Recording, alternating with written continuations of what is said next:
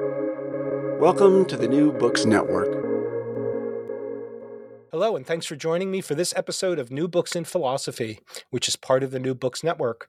I'm Robert Talisse. I am professor of philosophy at Vanderbilt University, and I co-host the program with Carrie Figdor, Malcolm Keating, and Sarah Tyson.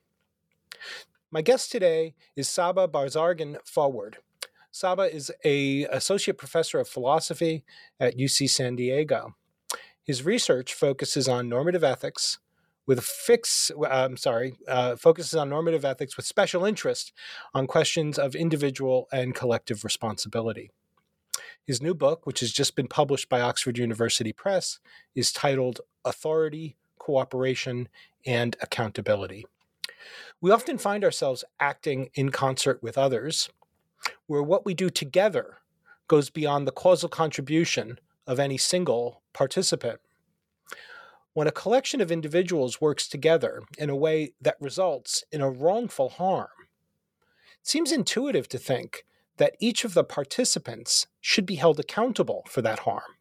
But this intuition needs to be squared with the fact that no single individual's contribution was causally necessary for the harm to have occurred. Hence, there's a range of views about collective responsibility, most of which posit group agents and collective intentions and things like that. Sometimes these things are very hard to make sense of. Now, in Authority, Cooperation, and Accountability, Saba Barzargan Forward develops a different approach.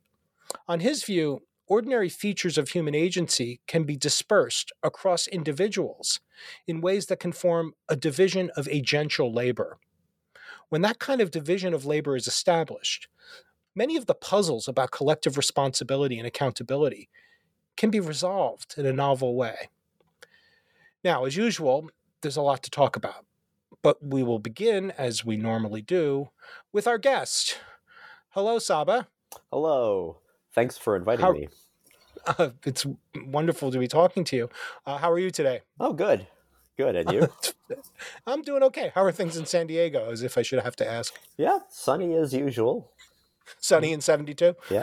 Actually, yeah, just about. Well, fantastic. We start these interviews with me asking the author to say a few things about himself. So tell us a bit about yourself. Well, I was actually born in Iran, in Tehran, and came to the U.S. When I was less than a year old. And I've lived in the U.S. since, although I visited Iran quite a few times since then. And like many immigrants, or at least, the child or children of immigrants, I was, especially from that region, I was expected to be a doctor or an engineer or something of that ilk. But you are a doctor. I am. But, the right kind of doctor I was expected to be. Yeah, the medical doctor. And when I revealed to my parents that I was in fact chose philosophy as a major in college, they were sort of stunned. Like, we came to this country to give you a good education and you choose philosophy. And but I got lucky, and it has turned out pretty well for me since then. And they quickly came to accept and support this decision. So I did my undergraduate education at UCLA, where I spent all too many hours in the philosophy department there, and did my graduate education at Rutgers under Jeff McMahon, and then eventually found my way to a professorship at UC San Diego. So it was a pretty straight shot. Like I said, this is a large amount of it was due to luck, as well as whatever other elements that usually go into professional success. And so here I am now. Fantastic. When I had told my parents that I was going to major in philosophy when I was in college, my father, who thought it was important for me to have a college degree, I wasn't clear why it might be important other than just, credentialing for some other career. So I'm going to major in philosophy. And he got very serious. And he said, the professors who teach the classes you're taking in philosophy, do they get paid? Nominally, they do. I said, yeah, they get paid. Yeah. Oh, okay. Yeah. I think he thought that it was volunteer work or something. All right. So let's start with the background to your book. This is an intervention in a robust and I think really, really interesting debate that's been going on for quite a long time, I would say, and maybe filling in some of the contours of the dialectical backdrop would be helpful to some of our listeners who might not be acquainted with some of those details. So your introduction leads with a quote from H.G. Lewis. Lewis says, no one can be responsible in the properly ethical sense for the conduct of another. Now, that seems to me to be a pretty strong intuition. However, it also seems obvious that there are some cases in which an individual indeed is morally accountable for acts, maybe for acts that constitute wrongful harms that are strictly speaking beyond her causal, beyond the range of her causal power. So it looks like there are cases of collective responsibility in which we are, in some sense, held accountable for the conduct, at least conduct that's not strictly ours. So can you explain the big picture here, the broader debate about the conflict between these two, I think, pretty strong intuitions that don't seem to work well together? Yeah. So, I mean, as you've noted, we're sort of pulled in two directions when it comes to accountability for what we do. I mean, on the one hand, we have the sort of H.G. Lewis type intuition that's expressed in that quote that serves as a kind of foil for what's going on early in the book, where this, according to this sort of conceit, we're accountable only for the consequences of what we do or what we don't do, what's within our causal reach. And that seems, intuitively plausible. It seems the sort of principle that we would agree to from the outset. But, then we take cases in which an individual cooperates with others in furtherance of some morally bad goal. And as you mentioned, these cases where the individual's contribution to that morally bad goal might be quite small or minimal. And in cases of this sort, we might want to say that the individual is accountable for more than what she does, or more than what she could have prevented. So, just as an example, suppose you have a group of individuals who are wrongly stoning someone to death, and it's a particularly horrible example, but we want to say that each individual stone thrower, that his or her accountability for the ensuing death is greater than the harm that stone thrower causes. So each stone thrower might, cause harm that falls short of death, and yet will be accountable for something that was outside his causal control, which is the death itself, that you're accountable for more than the difference you make, more than what you could have prevented. And so we have these sorts of cases where it seems that the individual is inculpated in the wrongful outcome of the cooperative action of which she's a part. And of course, that sort of example is particularly horrible. But I think that we retain this intuition also in more benign cases and more common cases. So, when you're working for a corporation that does bad things, and you might just be a mid-level employee or a manager or something, you're not the CEO, you're not a member of the board. I mean, there's these questions about whether you are accountable for more than what you caused or could have prevented. Or if you're participating in the military when it's waging an unjust war, we might want to know what is it exactly that you are accountable for? Are you accountable only for what you caused or could have prevented? Are you accountable only for the difference that you make? Or are you accountable for more in virtue of participating in this cooperative endeavor? Or if you're joining a protest, many members of which behave badly, are you accountable for what they do in virtue of having participated in this cooperative activity? And in these cases, if it might be that an individual is accountable for more than what's under her control, and this seems to clash with the eminently plausible pronouncement that H.D. Lewis articulated, which is that you're only on the hook for what's within your own causal reach. So we have these two principles that kind of pull in opposite directions, and we need a way to adjudicate them. And, some people just want to stipulate that, hey, look, there are these cases where you're accountable for more than what's within your own causal reach. And I agree that there are, but we can't just stipulate that precisely because it clashes with this equally plausible pronouncement that you're only accountable for what's within your own causal reach. We can't just claim that, we've hit bedrock in our analysis and it's just a brute fact that you can be accountable for more than the difference you make. We need reason beyond these individual cases to believe that. So we have sort of two options here in making sense of individual accountability in these cases. And the first option is to say that, hey, look, actually, you are, in fact, only accountable for the consequences of what you do or what you don't do. And that these cases where we're blaming someone for outcomes that are outside our own causal reach are cases of wrongfully imputed blame.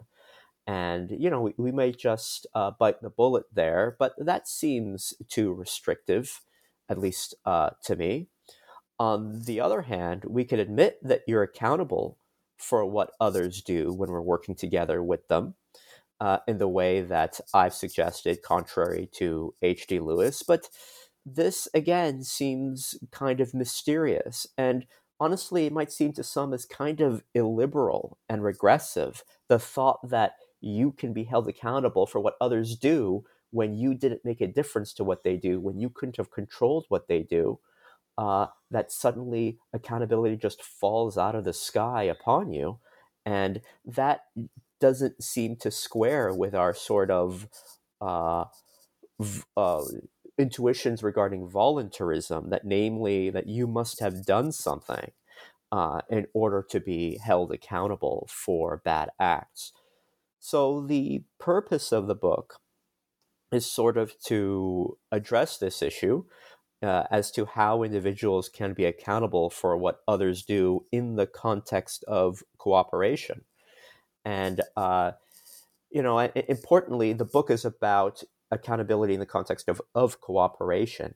It's not about individual accountability in the context where we together commit a harm in a context where we're not trying to cooperate. So, we're together contributing to global warming. We're together contributing to the overuse of plastic and it's, ending up in the ocean.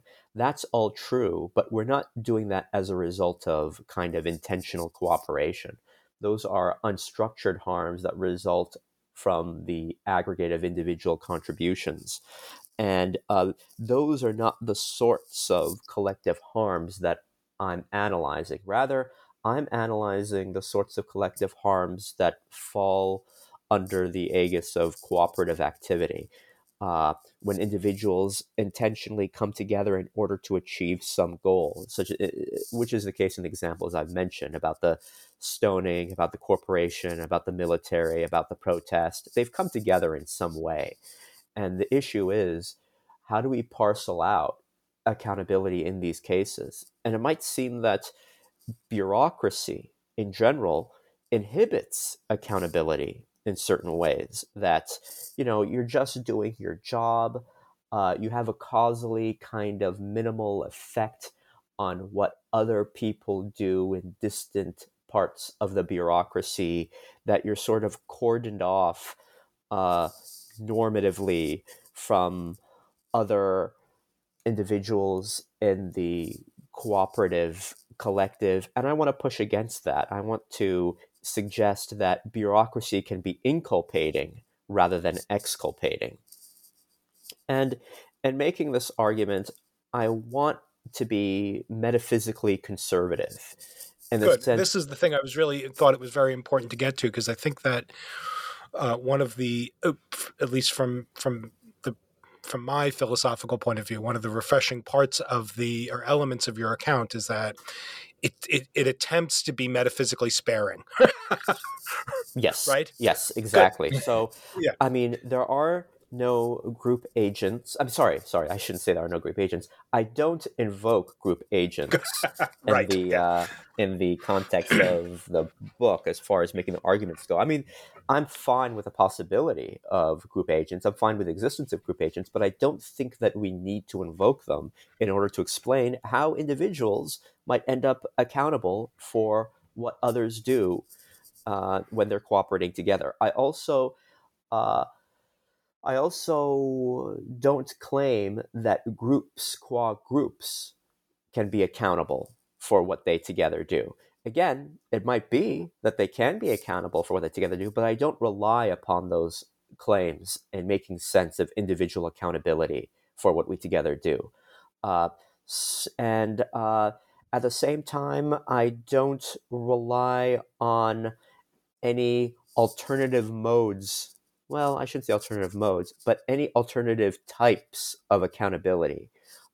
So the sort of accountability at issue is just ordinary accountability, the kind that we talk about in everyday or that philosophers invoke all the time. So there's not some special or different kind of accountability that's at work here.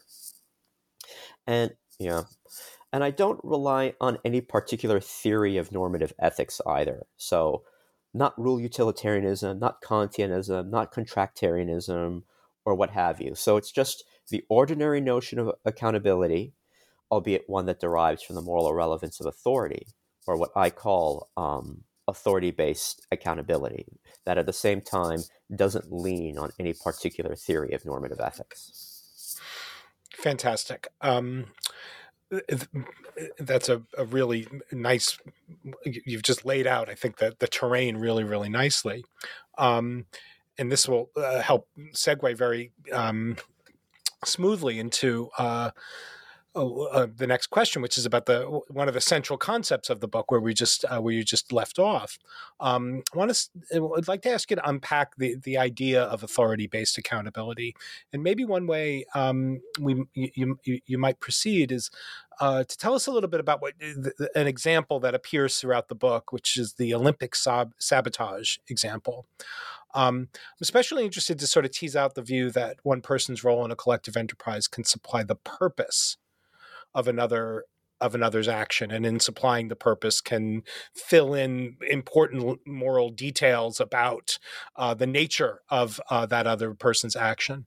And then I want to ask about these more extended cases where multiple participants can supply to the other participants the purposes of their actions in the collective endeavor. So start with the Olympic example. The Olympic sabotage example. Let's start there and sort of pull the focus back and get the big picture for authority-based accountability on the table.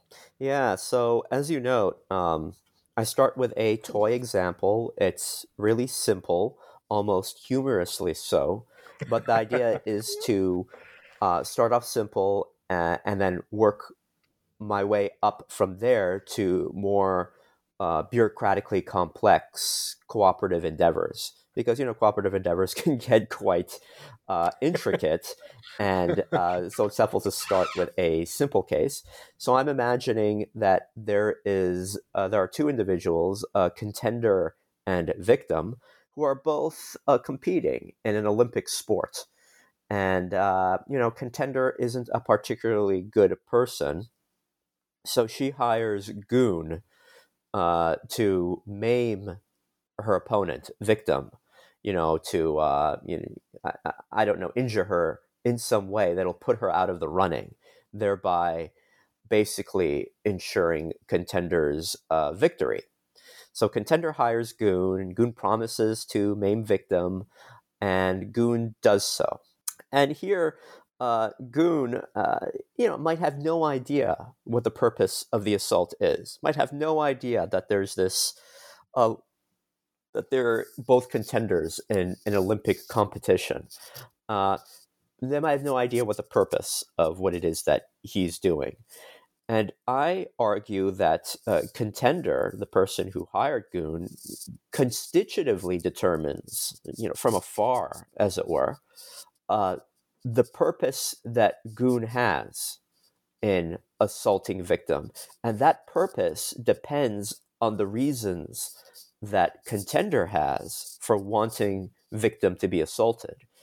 So Goon might remain all the while in the dark about what that purpose is. So, in the example, as I've laid it out, the purpose is to put the Victim out of the running to basically help ensure Contender's victory. But we can imagine other examples. We can imagine that, Victim has been pseudonymously posting disparaging remarks about Contender on social media, and that's why Contender hires Goon to find out who this person is and maim her, just as an act of revenge. And it might just be a total coincidence that Victim is Goon's opponent in the forthcoming competition. In that case, the purpose of the assault will be different. Or we can even imagine a case where, as weird as it might be to imagine, that Contender hires Goon to maim Victim for Victim's benefit. We can imagine a case where Victim has been receiving very credible death threats from some other party, that unless she drops out of the race, she's going to be killed. And then she doesn't take the threat seriously, but her friend Contender does, and is unable to convince her to drop out. So Contender hires Goon to ensure that Victim doesn't play. And there, the purpose of the assault is quite different from the other two versions of the case.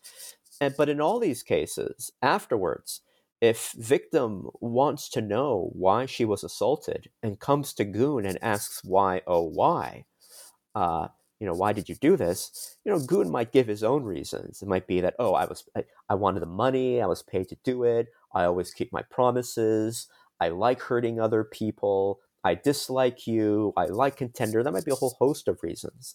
But at the end of the day, if Victim wants to know all the reasons or the purpose behind the assault, she kind of has to look through, to put it metaphorically, look through Goon's reasons to Contender's reasons, because Contender is the one who is supplying a crucial purpose for Goon. So by constitutively determining the purpose of Goon's actions, there's a sense in which Contender is acting vicariously through Goon by conferring that purpose on Goon's actions.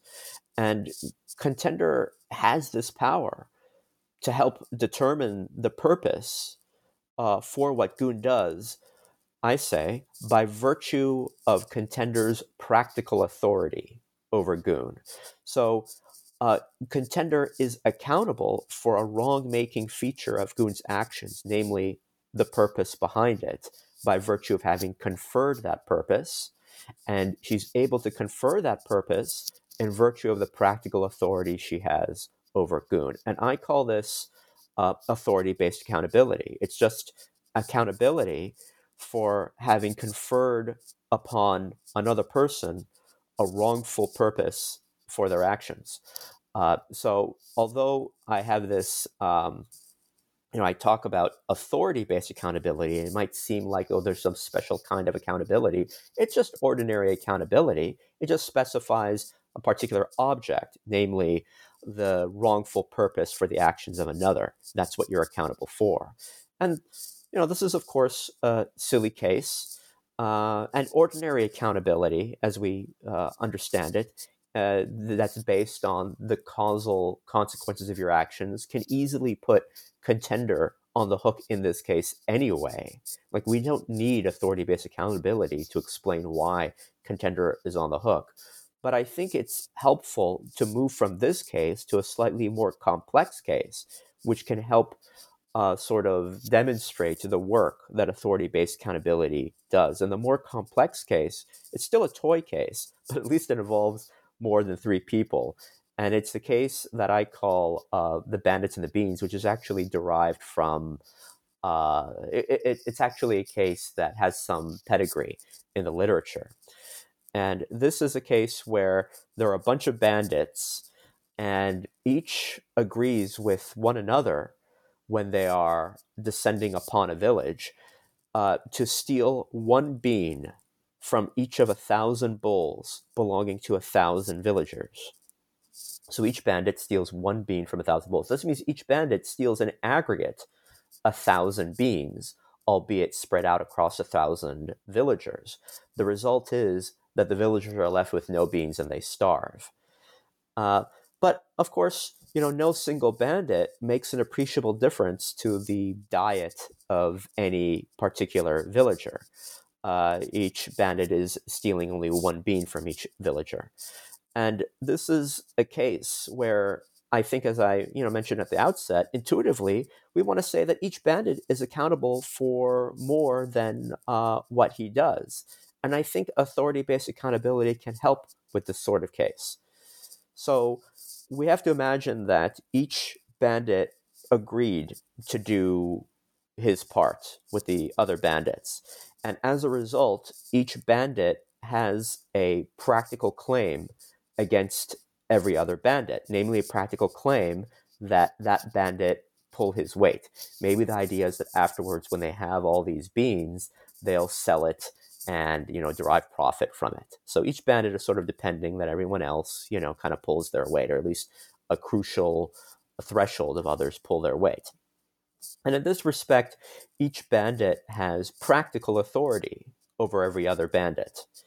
Now, remember that when you have authority over someone, that they act in a particular way, as I mentioned before, you thereby confer upon him or her a purpose for their actions.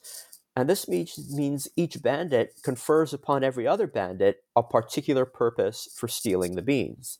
Now, each bandit's purpose that he confers, might differ in subtle ways. It might be that the purpose is to help sell the beans so that he can share in the overall profit that they gain. Or it might be that, a particular bandit has the purpose of inflicting pain on the villagers. Maybe he's just a sadist. Or maybe the bandit thinks this is fun and the purpose is to together have fun, or whatever other purpose that you can imagine. But the purpose conferred upon any given bandit is presumably a wrong-making feature of what that bandit does, given that, no bandit has available to them a justification for stealing the beans. So whether it's to have fun or to help steal the beans or to inflict pain, these are all bad purposes. So any given bandit confers upon every other bandit a bad purpose. And this means that given, say, 50 bandits, any individual bandit is going to be accountable for conferring a bad purpose upon 49 other bandits. So each bandit is accountable not just for the wrongful purpose that he might have, his own private wrongful purpose for participating, but also is accountable for the wrongful purpose that 49 others will have as well. So each bandit bears accountability, authority-based accountability for what they together do. And the way I put this, that I hope makes it intuitive, is that in the same way the contender acts vicariously through the goon, the bandits act vicariously through each other. And, there's several questions that arise in this toy case, because it's still a toy case. For any given bandit, absent his participation, the other bandits would still have roughly the same purpose. I mean, after all, each bandit will have 49 other purposes conferred upon him. as well as his own private purposes. So it might seem that that each bandit is normatively insignificant and not just causally insignificant. But this isn't so, because I address this sort of concern specifically, and I don't think that it's so, because the purpose any bandit confers is by itself enough to make it so that the bandit's conduct upon whom he confers that purpose has a wrongful purpose. So each bandit's conferred purpose is sufficient to make that bandit's purpose wrongful. And of course, this example is idealized in a bunch of ways. They're all acting together. They all agree explicitly. They all know what they're doing. They're all doing the exact same thing. There's no boss, but it helps us get a foot in the door. Good. Saba, can I ask a philosopher's question now, just about a particular detail in the formulation of the two kinds of case that you were just asking, and this is an honest, like, I'm going to say I'm wondering why, and I'm wondering. This isn't the walking you down a garden path. So let's go back to the Olympic case. So the way that you formulate the authority-based accountability thought throughout the book is that the deliberator, the person in the contender's role in the cooperative activity, confers by virtue of his reasons, confers upon the executor, who is the analog of the goon in the Olympic case, confers constitutively the purpose of goon's action. And as I was reading the book, I legit was wondering, like, would there be some cost to expressing the thought where one would say, well, what contender is doing is doing something that might be described differently as from the way you describe it, which is constitutively supplying the purpose. It's like, no, we need to aver to contender's reasons in order to properly define what goon did. What is? Do you see the difference there? I mean, or maybe you just want to say it's not that big a difference, and just the talk about purposes is just an easier way or more a precise way. I just wonder why it's not the case that the contender that contender supplies the right description under which goons the right description to capture goon's action, rather than the purpose of goon's action. That's a great question, and to answer it, I'm gonna also give a philosopher's answer. Good.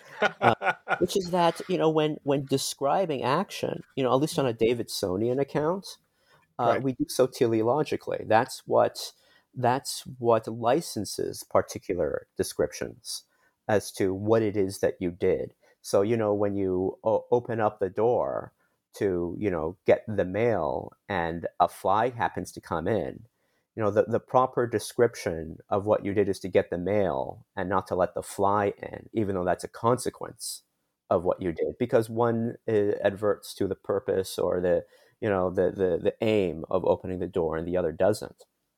So the reason why we can describe what the goon does in terms of the reasons that the goon had is precisely because the reason that we can describe what the goon does in terms of the reasons that the contender had is precisely because the contender conferred that particular purpose on the goon. That's what licenses that description, the description that you mentioned. Okay. Yeah. Would it be incorrect, though, to say that the contender so we'll go back to the case where victim asks goon, "Why did you do that?" Nancy Kerrigan, "Why? Why did you do that?" Am I making a mistake, or are my intuitions off if I think that "Why did you do that?" is in part, from the philosophical point of view, heard as a question of what the that is, Yeah. and that in order to answer that question, Goon, it's not enough for Goon just to talk about wanting to get paid by way of keeping his promise, but that what he did has to make sort of essential reference to contenders' purposes. Yes, So, precisely. okay, Precisely. all right, Yeah, like a full description of what Goon does is going to refer anaphorically, to put some philosophical jargon in there, to the purpose that contender had for that action. okay, all right, good. That's helpful. Okay, so we've got the general contours of authority-based accountability, and I think we've got a good sense of the kind of accountability we're talking about. Let's sort of shift now to the part of the view that relies on the idea of cooperation among the parties. And particularly, you want to say that the kinds of conditions that the condition that must obtain, or one of the conditions that must obtain, in order for authority-based accountability to emerge, and in order for one to be accountable for more than what's within his causal reach, is that the participants have to have established a division of agential labor. Can you tell us a little bit about that condition and how it happens? Yeah. So far I've been talking, a bit about authority. And, authority might bring to mind these like formal regimented relationships, like the relationship that a bishop has to a priest, or the relationship that a CEO has to a manager, or a commanding officer has to a private. But by authority, I mean something that's much more common and prosaic. And so I need to answer, as you've asked, how does one person come to have authority over another, and what is it that I mean by authority? And to, unpack this, I dive into how ordinary deliberation functions intrapersonally, just within a single individual deciding for themselves what to do. And we can understand individual agency as consisting in part of a deliberative function and an executory function, where the deliberative function involves weighing the pros and cons, deciding what to do, and the executory function involves acting upon that decision. Not all of our agency can be characterized in this way. A lot of what we do is just sort of automatic or by instinct or reflex, but at least in sort of like paradigmatic cases of agency, they involve deliberation and execution. And these two aspects of agency, normally wrapped up in a single person, it can be distributed across persons, I say, in what I call a division of agential labor. So the idea is that one person has the job of deliberating about some issue, and another person has the job of acting on the outcome of that deliberation. So one person's the decider. I guess it was, what was it, Bush 43? They called himself the decider. One person's the decider. The second Bush. Yeah, second I'm Bush. the decider. Yeah. Yeah, I always like Bush 43 versus Bush 41 because it makes the second Bush sound like a radioactive isotope of the first Bush. But so we have the decider and the doer, what I call the deliberator and the executor.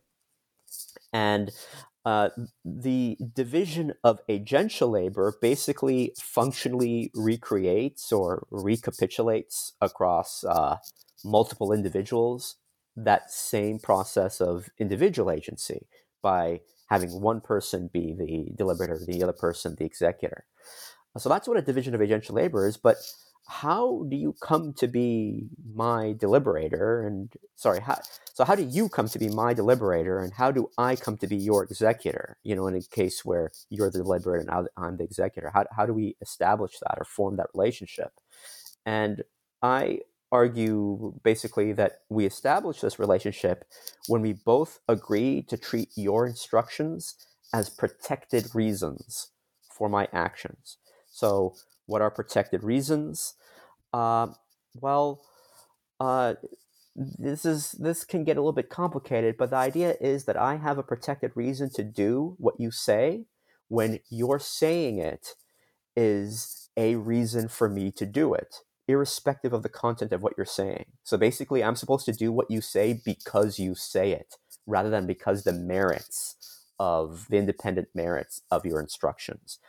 And I'm supposed to do not only because you say it, but in deciding to act accordingly, I'm supposed to set aside or bracket a certain set of competing considerations. So, for example, suppose that I promise to be on the program today, on New Books in Philosophy today. And I suppose I promised to you to do this, which I did. And when the time comes, the fact that I might feel like going for a jog instead is not supposed to count as a reason at all against coming on the program. It's not supposed to count as a reason at all in favor of breaking the promise. So when we make promises, we're supposed to bracket off certain competing considerations. The idea that I'm supposed to do it because I made a promise. So promises, have that sort of protected status. Now, of course, these protected reasons that are immune to certain kinds of competing considerations and which are supposed to be acted upon because the person who gives the instructions gave those instructions, they might be limited in certain ways. Maybe they're supposed to be protected against certain competing considerations, but not all. And presumably, they're not supposed to be protected against competing moral considerations. So, if there's an emergency, if someone is in dire need of help, if it turns out that the original promise I made is wrong, or that the authority you have over me is illegitimate or immoral, then those all might be reasons to act contrary to what you instruct. But the protected reasons associated with, promises, agreements, contracts, they're paradigmatically practical reasons, not moral reasons. So even mafia members can make sense of the protected reasons that they have over one another because the reasons that they give are practical rather than moral. So then the issue is, what do these protected reasons, how do they entail authority? Well, the structure of protected reasons, as I mentioned, they basically prohibit the person who has them from second-guessing the instructions they're given in certain ways. And what is authority if not a prohibition or on deliberation of certain sorts? So, theirs is not a reason why, theirs is but to do or die. They're not supposed to think about the pros and cons of doing what they're doing. They're just supposed to do it. And so we can see that protected reasons kind of does a good job of capturing what counts as authority. And the protected reasons themselves is explained in part by this division of agential labor, whereby one person counts as a deliberator and another person counts as the executor. And this is all really kind of abstract and up in the air and abstruse, but I think that we have protected reasons, or we confer protected reasons upon others all the time, every day, on a daily basis. So I already hinted that, or suggested that, promises confer protected reasons. So, for example, suppose that a colleague asks me to give a gift to the chair of the department, to hand over a gift, to deliver for him a gift to the chair of the department, whom I'm going to see today anyway. And I agree to do so. I promise to do so. And as a result, I have a protected reason to give that gift, and that when the time comes, I'm supposed to do it. And the fact that I don't feel like doing it, or that it's a hassle, doesn't count as the reasons against it. And the very fact that you instructed me to do so counts the reason in favor of it. But notice that what it is that I'm doing is going to be determined in part by the purpose that you confer upon my gift giving. So maybe it's just to express felicitations on the chair's birthday. Maybe that's the purpose of the gift. Or maybe it's maybe it's a bribe. And basically, the deliberator determines that, not me, not the executor.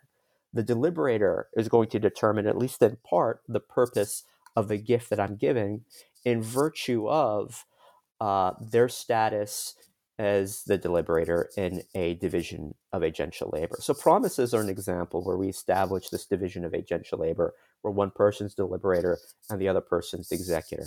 This also goes for demands, and I argue even requests can establish this sort of division of agential labor, as well as relationships in the context of shared action of the sort that, Margaret Gilbert and Michael Bratman discuss, that those two are basis for establishing divisions of agential labor, which underwrite authority relations, which in turn provide a basis for understanding what one person does in terms of the purpose conferred upon by another. Great. Now, you're you give a lot of attention, and this is I thought was a really, really nice discussion in the book, to various kinds of contexts that I suspect at least some of our readers are now thinking about, where it looks as if the division of agential labor might have been created or might emerge under contexts where individuals' agency in creating that division might be compromised, or from a moral point of view might somehow be a little bit less than, as you put it, less than perfect. You talk about these sort of coercion and ignorance and alienation cases. Can you tell us a little bit about these kinds of contexts where one the protected reason, the relationship in order to give rise to protected reason sort of exists, but the creation of the division seems to have something morally not quite optimal about it. Yeah, so in all these toy cases I've mentioned so far, both here and in the book, they're all pretty idealized. All the participants, they sort of know what's going on. They agree to participate of their own accord, and they want to participate. But, very often these divisions of agential labor are not so clean. So for example, people might be coerced into serving as executors or deliberators.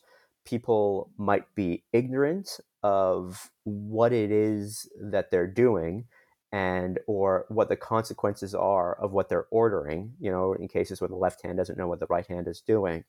Or people might, they might not be coerced and they might not be ignorant, but they just might not care what the other people are doing.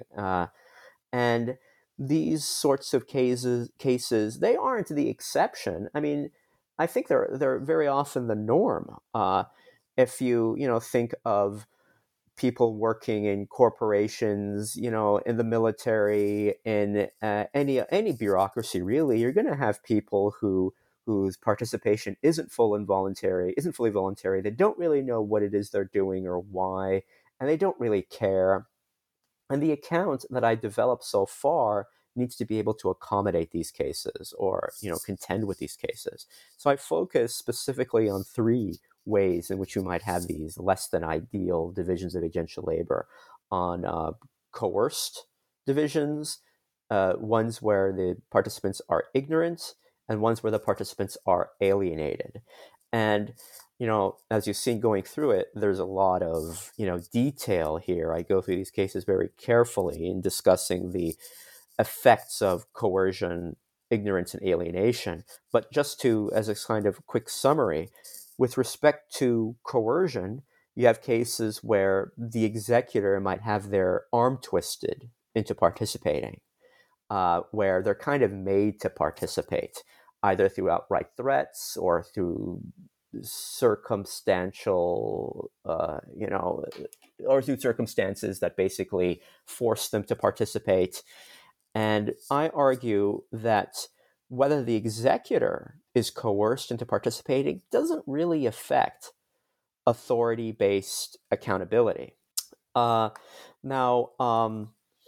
you might think, now, wait a minute, the sort of paradigmatic example I gave involved promises, where one person promises to do something for another.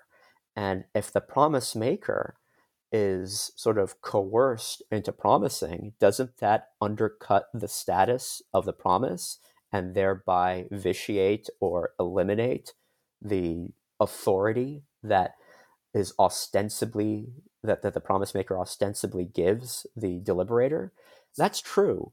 But remember that promises aren't the only basis or the only way we can form divisions of agential labor. Demands, including demands backed by threats, can be.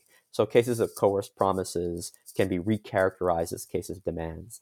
But the upshot is that when the executor is coerced, it doesn't really affect authority-based accountability, which shouldn't be a surprise, because authority-based accountability is the accountability of the deliberator, not the executor. But what about cases where the deliberator is coerced? This might affect authority-based accountability, but it's unclear even what it means to say a deliberator is coerced. This would be a case where someone is basically threatened into being a decision maker.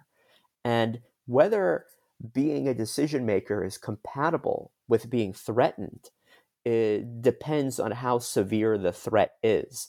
The more severe the threat is, the less actual authority the deliberator has.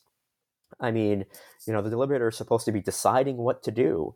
And if they have a gun pointed at their head saying, okay, I want you to decide what to do, there's something comical about that, precisely because they can't decide.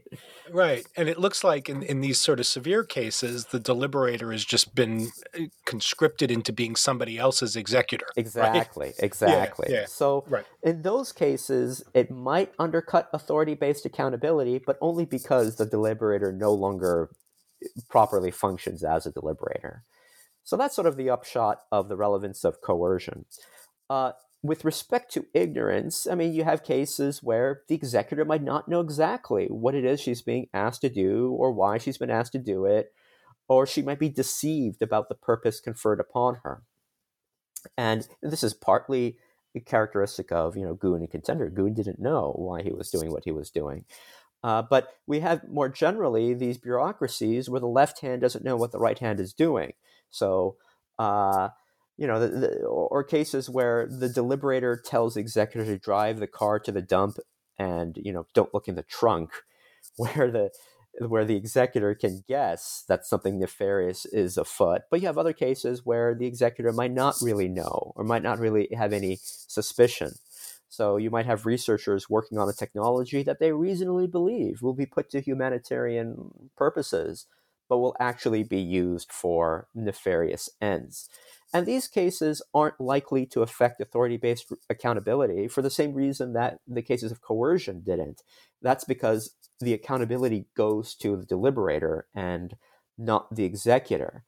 Though I guess if there is enough ignorance or deception, that might undercut the status of the basis for the deliberator's authority when that authority is based on a promise. Like if you promise to do something and thereby confer authority upon the person to whom you make that promise, and what it is that you've agreed to do is quite different from the content of the promise you made, that might undercut the promise. But those cases aside, the executor's ignorance doesn't really do much to affect authority-based accountability. But the deliberator's ignorance can affect the deliberator's authority-based accountability for what the executor does. So the deliberator might be ignorant of exactly how the executor is going to do what she has been told to do. So imagine the commanding officer, a commanding officer says or orders those under her command to rescue the POWs. And the squad members do so, but in a way that results in a war crime. I mean, this can affect authority-based accountability if the deliberator's ignorance is epistemically justified. I mean, if there wasn't any real reason to believe that the squad members would execute their orders in that particular inimical way. So if the commanding officers or if the deliberator's ignorance is non-culpable, then that might affect authority-based accountability, but not if not, but not if it's not culpable.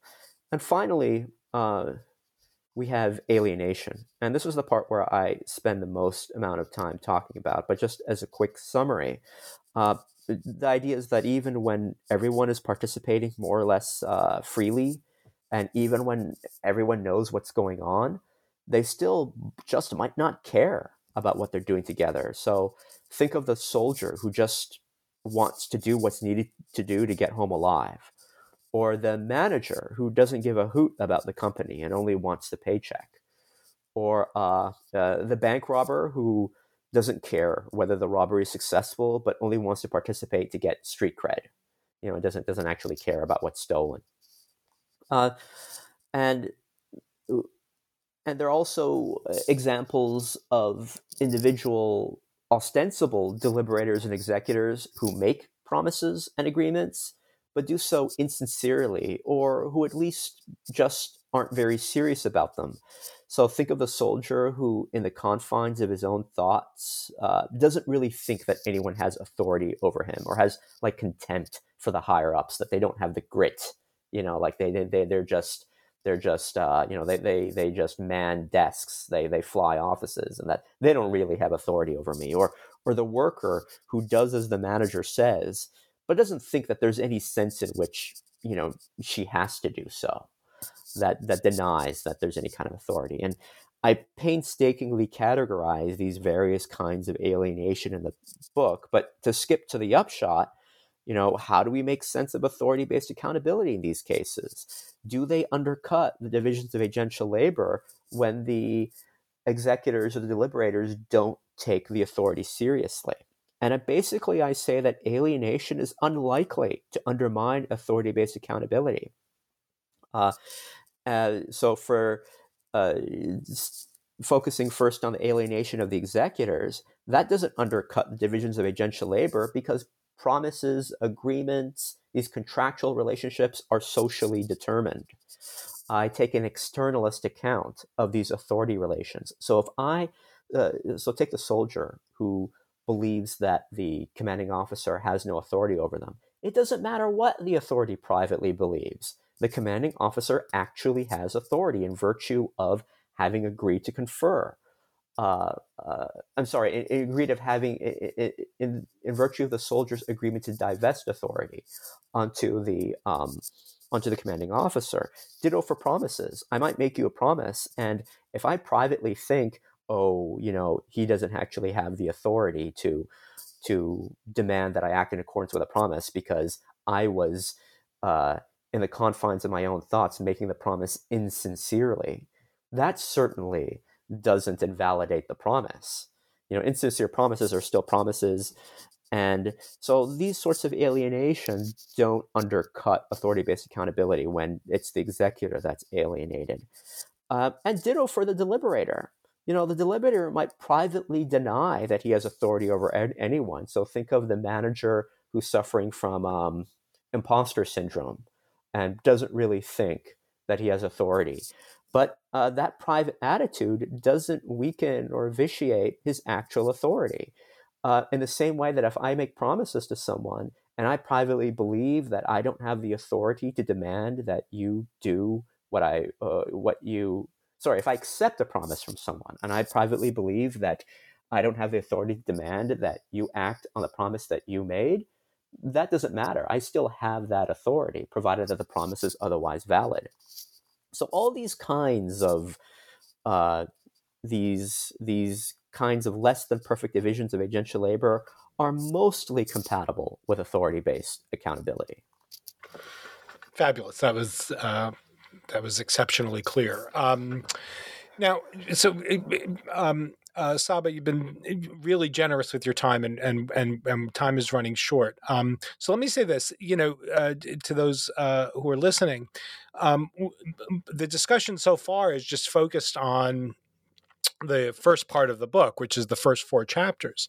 You have a second part of the book, which is about applications. In particular, you're interested in thinking about this model of authority-based accountability in contexts of war, legal contexts where there are accomplices and liability, and institutional racism, and you apply the model to these kinds of cases. But if you'll allow me, I'd like to just ask the final question about the conclusion, which I thought was really rich. um, because you brought us back to what I suspect will be familiar to a lot of our listeners. The Bernard Williams, part of Bernard Williams' famous critique of utilitarianism raises these cases that we like to talk about, where it looks like utilitarianism, maybe consequentialism in general, can't give due regard to individual integrity. Can we end up? Can you tell us a little bit about this kind of upshot? Yeah, sure. So this discussion of integrity, honestly, I wasn't quite sure where to put it in the book. Because as you mentioned, the first half of the book is kind of like the wonky discussion of divisions of agential labor and authority and so on. And the second half is application to a variety of topics, like institutional racism and war and complicity and enterprise liability and so on. But then there's the implications that it has for integrity. So I put it in the conclusion, although I hope that it will, sort of galvanize further discussion on this particular application. But basically, my goal was to show that authority-based accountability is relevant not just to individual accountability for cooperatively committed harms, but to other more basic moral categories as well, which includes integrity. So, in Bernard Williams's, or one of Bernard Williams's canonical examples of George, he is a chemist who's faced with an ethical dilemma. Basically, he doesn't have a job, is unemployed, his family's suffering because of it, and he gets a job, or he has available to him a job at a chemical weapons factory that makes weapons that is supplying weapons for unscrupulous actors. And George is very much a pacifist and is against the development of, or against the production of, chemical weapons, and it's particularly impinges particularly on his personal values for him to be personally involved in their production and development.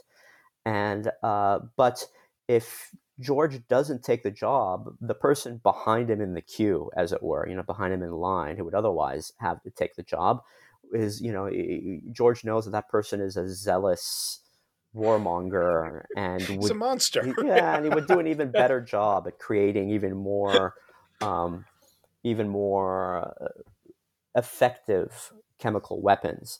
So the utility calculus militates wholly in favor of George taking the job. He does better for the world by helping produce these weapons, and he does better for his family. He's going to feel worse as a result, but that sort of counterbalanced, or it seems that it's counterbalanced by the other positive considerations. And Williams' discussion of this example it's less about what George should do and more about how he should decide what to do. This is despite many an undergraduate paper which will categorize this as just, George should take the job or George should not take the job. But Williams's point is that whatever else might be true of morality, we can't demand that George treat the violation of his deepest convictions as just another value in the cost column of utilitarian calculus. Right. I mean, Williams even says it's not that we're getting the wrong answer; it's that we're getting an answer too quickly. Yeah, right? yeah, right? Yeah. And forcing him to treat his own convictions as just another value is to alienate him from his actions and the source of his own convictions. And this would constitute an attack on his integrity, insofar as integrity requires that we that we act in a way that flows from our deepest convictions.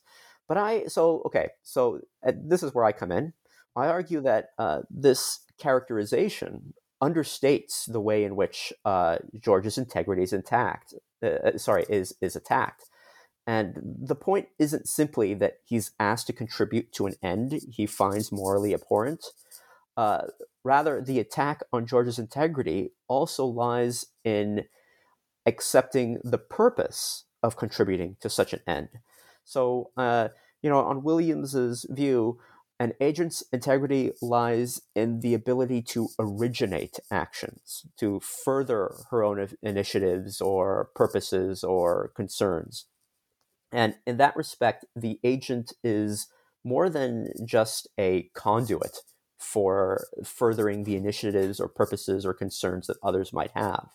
But by taking on the job in which George serves as an executor and his employer serves as a deliberator, George has basically relegated himself to the role of a conduit in furtherance of initiatives or purposes and concerns that are deeply antithetical to his own. And so his employer, after all, confers upon George these protected reasons to comply with his instructions, as I mentioned throughout the book. So George is supposed to refrain from weighing the pros and cons of fulfilling the task of functioning as an effective chemist. Remember that these protected reasons, they cordon off or they bracket certain forms of deliberation. George is not supposed to think about it. He's supposed to surrender deliberation regarding this morally critical issue to these unscrupulous opportunists, where his deepest moral convictions, they demand the opposite, that he grant his tasks exactly the kind of critical moral deliberation that his role as executor prohibits. And this relationship is going to be in of itself a violation of his integrity, regardless of whether he ends up causally contributing to an unjust end. Now, this doesn't mean that whenever you are serving as a conduit for the ends or concerns or purposes of others, that you are violating your integrity. No, when the person whose ends or concerns or purposes that you are furthering, for whom you serve as a conduit, are compatible with your own, then you're not violating your integrity. But the point here is that the relationships we have with those in authority they're going to affect not just what we're accountable for and what they're accountable for, which is important enough, but they also affect whether we can be said to act in a way that's true to ourselves. So think of all the different kinds of authority that you or I are under right now: formal, informal authority, and it's hard to keep the tally, especially in such a bureaucratized world. And each one, I think, matters in ways that I don't think have been fully explored, and this is just the start. Well, Saba, this has been really a really fine conversation about I think just a real fabulous, really fabulous philosophy book. Thank you for joining me on New Books in Philosophy. Thank you for inviting me. It's been great fun. Yeah. And let me just thank our listeners. Thank you, listeners, for joining us for the discussion. I've been talking to Saba Bazargan Forward. The new book, which is just out now with Oxford University Press, is titled Authority, Cooperation, and Accountability. This is a real fantastic philosophy book. I highly recommend it.